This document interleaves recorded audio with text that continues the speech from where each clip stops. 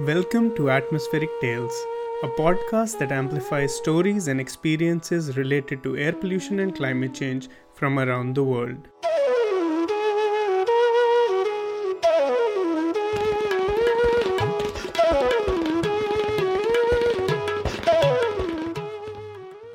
I'm your host Shazad Ghani, and welcome to another episode of Atmospheric Tales. Our interviewer for this episode is Dr. Langley DeWitt. She is an atmospheric chemist with a global focus. She has worked on climate change and air quality issues in the United States, France, and Rwanda. Her work has encompassed both academic research and air monitoring consulting for industry clients. Our guest is a climate journalist and activist based in Sudan. She is the Middle East and North Africa, or MENA, program manager at Climate Tracker, an international organization that empowers young climate communicators. She works mainly on training environmental activists in the MENA region on climate change communication and climate policies. I'm excited to welcome our guest, Lena Yassin. Welcome to the show, Lena and Langley. Thanks so much. I'm excited to hear more about Lena's work. All right, Lena, you work for Climate Tracker. And Climate Tracker's goal since its inception in 2015 has been to train young journalists in climate science, reporting through mentorships, fellowships, and international in-person training. When did you first become involved in Climate Tracker? And how has that involvement evolved over time? Thank you, Langley. So I first got involved with Climate Tracker in 2016. I was 18 at the time, and I was writing about climate change. I was publishing some articles about climate change, but I wasn't reaching a wider audience, and I was barely able to communicate the message properly. So I thought that I needed help to advance my skills. And I came across an online mentorship program offered by Climate Tracker. So I signed up and I got selected. And then I received 3 months or 3 to 4 months of mentorship where they trained me more about climate communications, how to write about climate topics, how to convert the complex climate data to simple topics that people can actually understand. And they also taught me about the basics of journalism. How can I structure an article, how to come up with an idea, and how to pitch my article and get it published. Within a couple of weeks of training, I managed to publish my first article in a major newspaper in the country, and I was really proud of that. And I think after that, I kept publishing more and more, and I kept reaching new audiences and publishing in newspapers. So after that, after the mentorship ended, I think they were also proud of my progress, and they invited me to join their team in Morocco in COP22, which is the annual climate conference where countries discuss the climate negotiations. I went with them to Morocco, and I would describe that as that experience as a life-changing experience because I've always written at that time I was writing about climate change and how we as countries need to get together and figure out a solution to climate change, and we need to tackle it together. But going there and seeing the actual process of discussing climate change and the climate negotiations was amazing. I finally got to see what I was writing about, and I think that kind of changed how I look at climate change and how I even communicate it. I was also the only climate reporter from my country there, so that kind of also felt like a responsibility. So I had to cover the progress of the negotiations, make sure that I'm writing articles that people can understand and people are interested in. And a while after the conference, they invited me to help them expand their work in the Middle East and North Africa region because they wanted to expand their work in Arabic. And I got to work with them as a staff member, and here I am, I guess. Oh, that's awesome. And sort of related to that, you write in both English and in Arabic for Climate Tracker. How important is it to communicate about climate in local languages that you found? And what have you seen gains by reporting in both English and a local language, or Arabic, which is not quite local?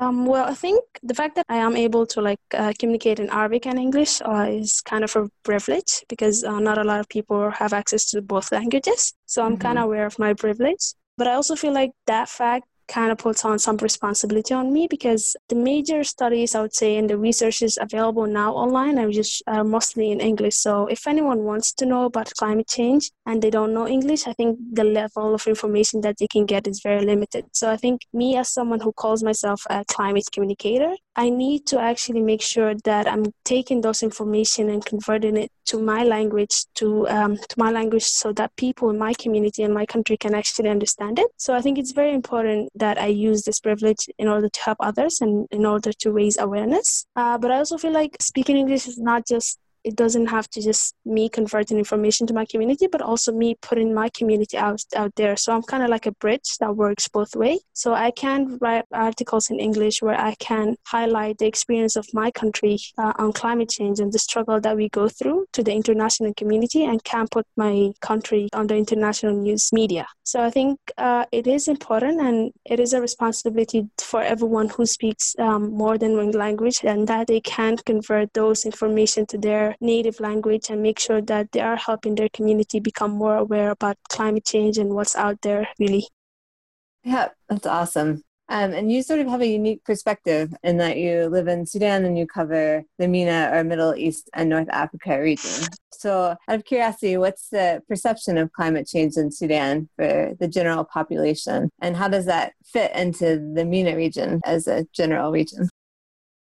Well, I think I would say that the level of climate awareness in Sudan is extremely low.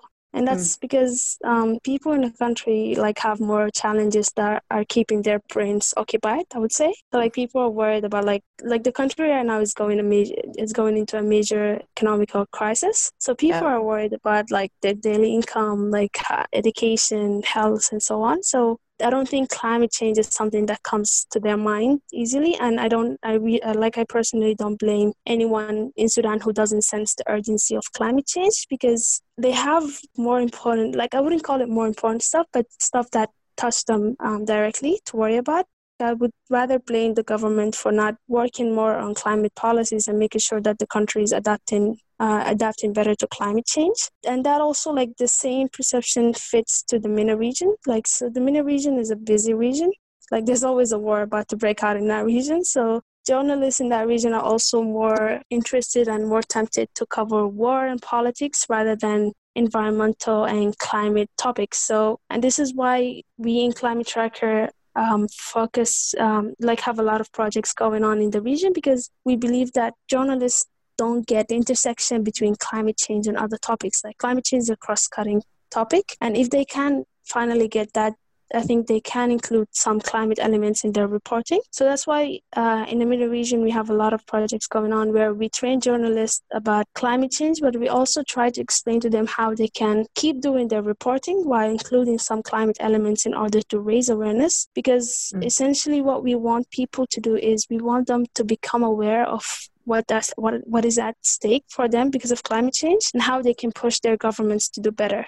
So I think that's why, if you want to compare the climate movements in the world, you would see that the West is more vocal when it comes to climate issues. And that's because I think they have the privilege to focus on how to make their life better, because they have access to basic life necessities. But while people in Sudan and many other developing countries have to worry about their income and basic necessities. So I would say even climate advocacy is a privilege that not everyone can access. And that's why we need to raise awareness. And as journalists and communicators, we need to help people become more aware of it and become more aware of how they can push their government to do better.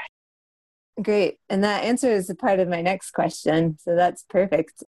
I guess there's been some research that shows, though, that extreme weather events, such as, large-scale floods, which have happened in Sudan recently, have been tied to climate change, as has reduced rainfall in the growing season. So you could sort of see those as really pressing issues, as opposed to climate change, which could be a problem to be addressed later, but they're tied together.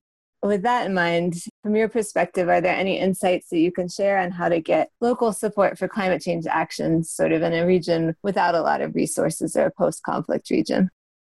Well, I think you're definitely right about the concept of later. A lot of people, not just in Sudan, but many developing countries, when you talk to them about climate change, they would say that, yes, it sounds like an important topic, but let's worry about the economy first, and then focus on climate change. And again, that they say this because they're not aware of the intersection between climate change and economy, basically. So I think I mentioned that we need government to focus, especially governments in developing countries, to try and focus, because we're the ones on the first line when it comes to climate impacts and the climate urgency. And we are already getting hit harder than most people. So we already need to start adopting better climate policies, and we need to learn how to live with climate change, basically. We can't, it's a reality that is happening already, and we need to learn how to live with it. So I think we definitely need governments to put more effort, but that's not going to happen alone. Like that's alone not enough, and we also need to make sure that we have community initiatives that are focused on climate change and climate adaptation. And I think in order for this initiative to happen,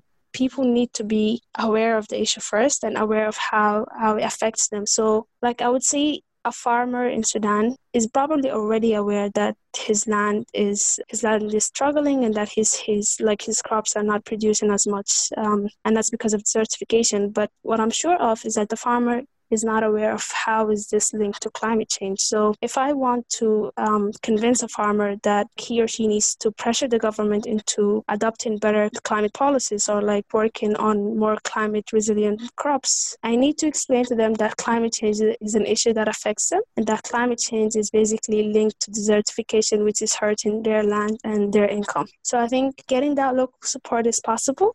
But what we need to focus on, making the issue relatable to them and explaining things in very simple terms in a way that can get people motivated to join the movement. Yeah, that all makes sense. Get it to be a perspective that they understand. And sort of related to that, Climate Tracker trains local climate journalists like you, which amplifies local perspectives on climate change. And that's really essential, I think, as climate change mitigation and adaptation strategies must be adapted to local context for the success of any climate change regulations. In addition to, reporting and communication, is there anything else you think that can be done to pull in more local perspectives for these climate change policies? Yeah, I think one of the main things that journalists and reporters miss when they're covering climate change is that they don't focus much on reporting on the indigenous knowledge already available. So you would see that Western medias, especially when they report on climate change, they usually portray it, especially like in Africa, they usually portray the country as a struggling nation that is dying or so on.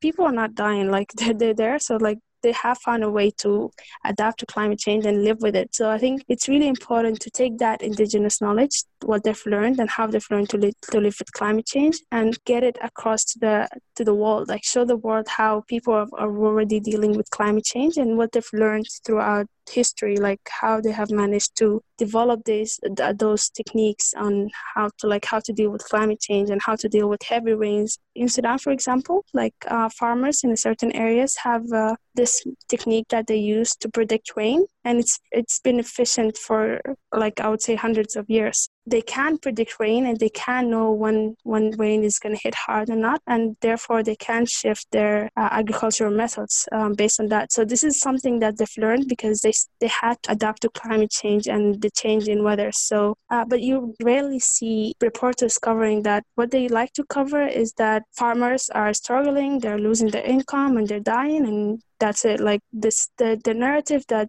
is being used is really sad. I think this is kind of ruining the main message, and there are more important messages to cover. Yeah, I agree. And another question that relates to that, I was thinking from the importance of local perspective. When I worked in Rwanda, I heard a lot of scientists not from Rwanda want to do indoor air quality studies on kitchen ventilation in Rwanda, which to me was a little bit ridiculous because most people in Rwanda cook outside, so they don't really need a ventilated kitchen. So it seems like a lot of, scientists and articles written about climate change include Africa or the MENA region, but they don't have, an African perspective or local context, or they suggest climate mitigation without understanding the local culture or infrastructure, which means that those mitigation regulations would not necessarily be as effective as they could be. Can you maybe go more into this disconnect? And do you have any specific examples?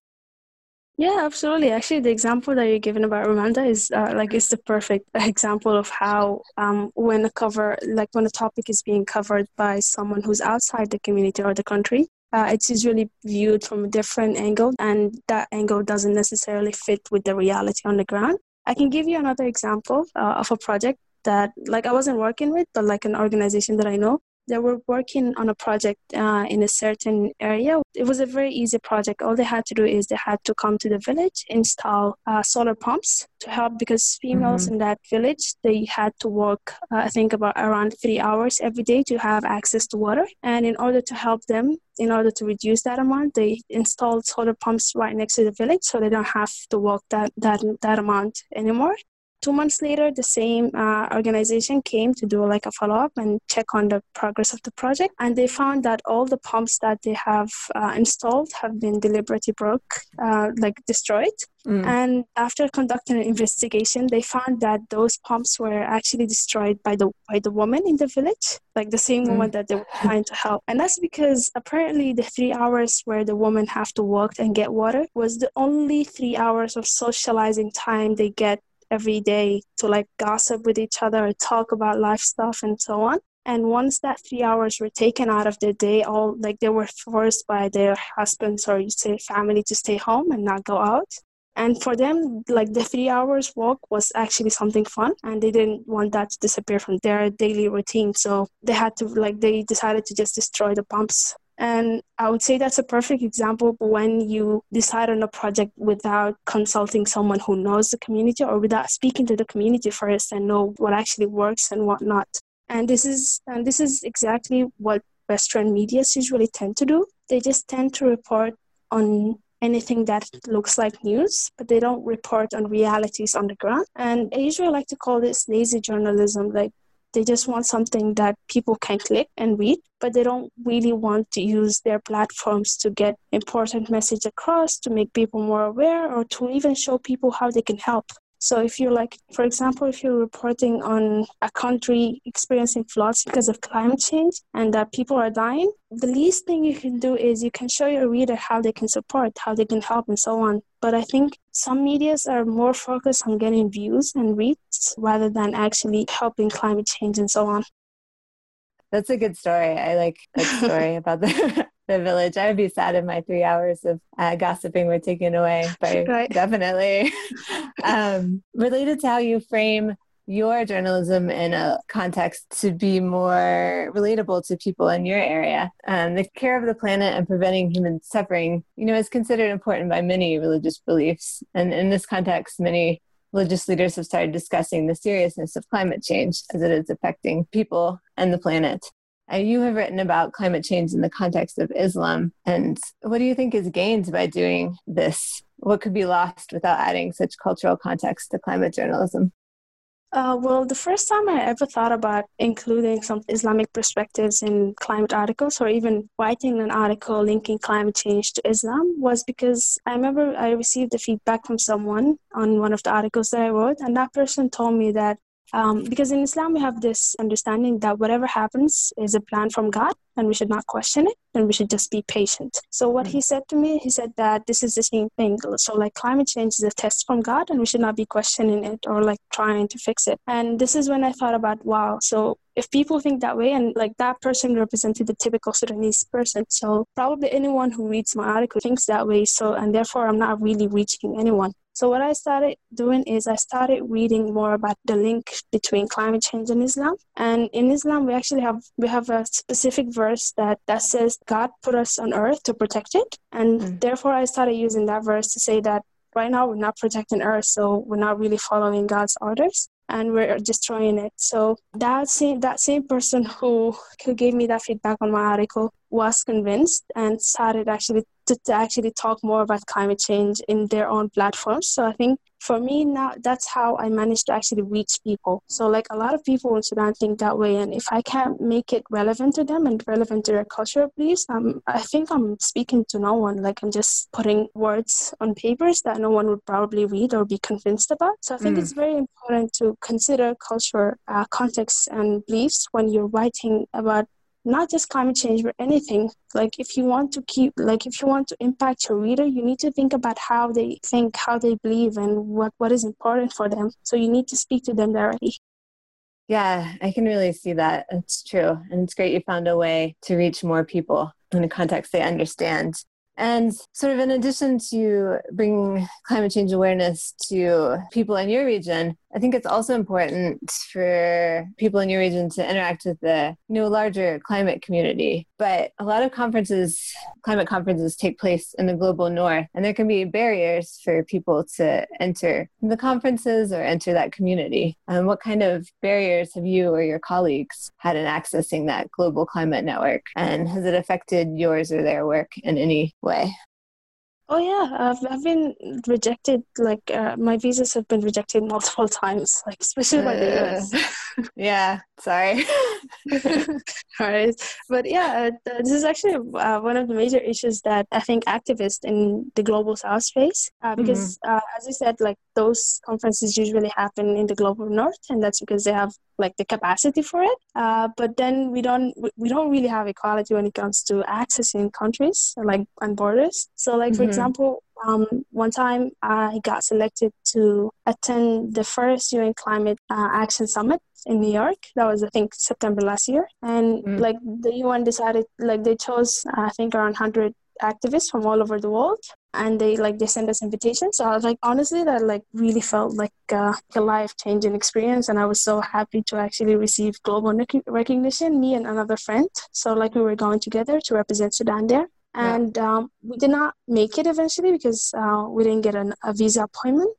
We tried to reach the embassy in several ways, and we never got an appointment. While my other colleagues who are from the West easily made it there and without any struggle or visa stress. So you could see how even when it comes to climate advocacy, we're not equal, and people in the global South struggle more and go through more challenges just to be equal, even when it comes to advocacy. So I think that kind of limits the impact of our work. And I would say that conference was critical because it was meant, the activists who were chosen were meant to work with the UN on a global climate action plan, and no one from Sudan made it. So I would say there was no voice from Sudan there. So my country missed that. And yeah, that's one example. Yeah, I think it's a big struggle that really needs to be addressed since climate change is a global issue and all voices need to be heard. What importance do you kind of give large climate conferences and global climate agreements like the COP or the Paris Climate Agreement, sort of as compared to more regional climate agreements, maybe a MENA-specific reduction and adaptation strategy? I mean, obviously, most of the emissions are coming from the global north, so that's a mitigation issue that needs to be addressed globally, but adaptation strategies perhaps could be regional. Do you have a feeling on the relative importance? Well, I think the global conferences like the COP, they're important because that's the only way to get all countries together to actually agree on climate commitments. And I think they're important because the only way for us to solve climate change, or at least to win this fight, is to work together. And that's why, and we already seen major countries like the US trying to pull out of Paris Agreement. It's important now more than ever that we need to stick together and we need to continue this effort in order to make sure that the global temperature doesn't increase above 1.5. I'm sure you've heard of the IPCC report, and you've seen those scenarios that could happen if we exceed that level. So a lot of countries, a lot of people are going to die, and a lot of countries are going to lose. Countries are going to disappear. So I think those global climate negotiations are our only chance to actually get things together and to fix this, to fix what we've ruined. So that's why I feel if you go there, if you go to the COP, last year I was part of the COP25. It was in Madrid, in Spain, and I went there for the first time as a junior negotiator. So I was selected by my country to attend the conference as a negotiator, and I was part of the rooms where they discuss specific parts of the agreements and they try to agree on it. If you go and see the process, it's a very complicated process, and it's very slow. I'm an activist, so going there and seeing how slow that process is just made me more frustrated. No, seriously, at some point I remember in the meeting, I remember thinking that if the future, if my fate is in with those people's hand, we're screwed. I don't think there's a way for us to fix this. But then again, what you see young people, on the same day there was the global climate protest. It was a Friday, And I think hundreds of thousands of kids were protesting climate change, and they even managed to take over the main negotiation room and scream at negotiators. So that is the kind of push that we need, and that is why those agreements are important, because if we don't get a space where countries can actually negotiate and stick together, there's never going to be like a way for us to fix this. And regarding the regional climate agreements, I'm not sure that's an effective thing, because the problem with climate change generally is that each country wants to put the blame on someone. So like developing countries want to blame developed countries because historically they caused climate change, and that's why they think that they should be the ones to fix it. And I think that's completely wrong. I mean, yes, they caused climate change, but we're in this together.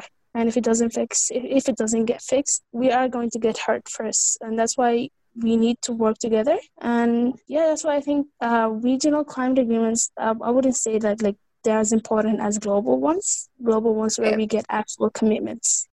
No, that makes a lot of sense, and I think I agree. And is it great that you were able to see the climate negotiations and the energy of the young protesters while you yourself were pretty young? And you also got started with your climate activism really young. In 2013, Sudan was hit by one of the worst floods, and you were only 15 years old, right? Yeah. And you did volunteer work to help your city recover, and that's sort of what got you started about writing about climate change. What tips can you give young journalists like you that are getting started in environmental journalism?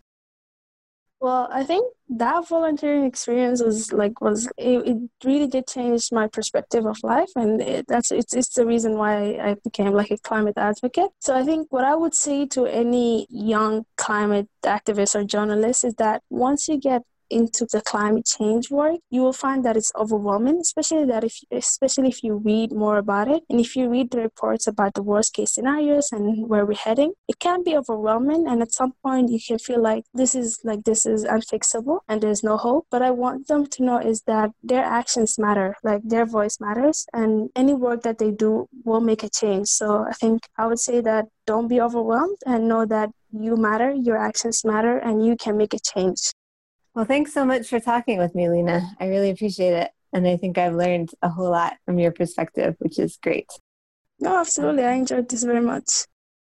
With that, I would like to thank our guest Lena Yassin and our interviewer Langley DeWitt for joining us on this episode of Atmospheric Tales. Please reach out to us via email or our social media channels to suggest topics, guests, or to be an interviewer on one of our episodes. Our contact information can be found on our website, atmospherictales.com.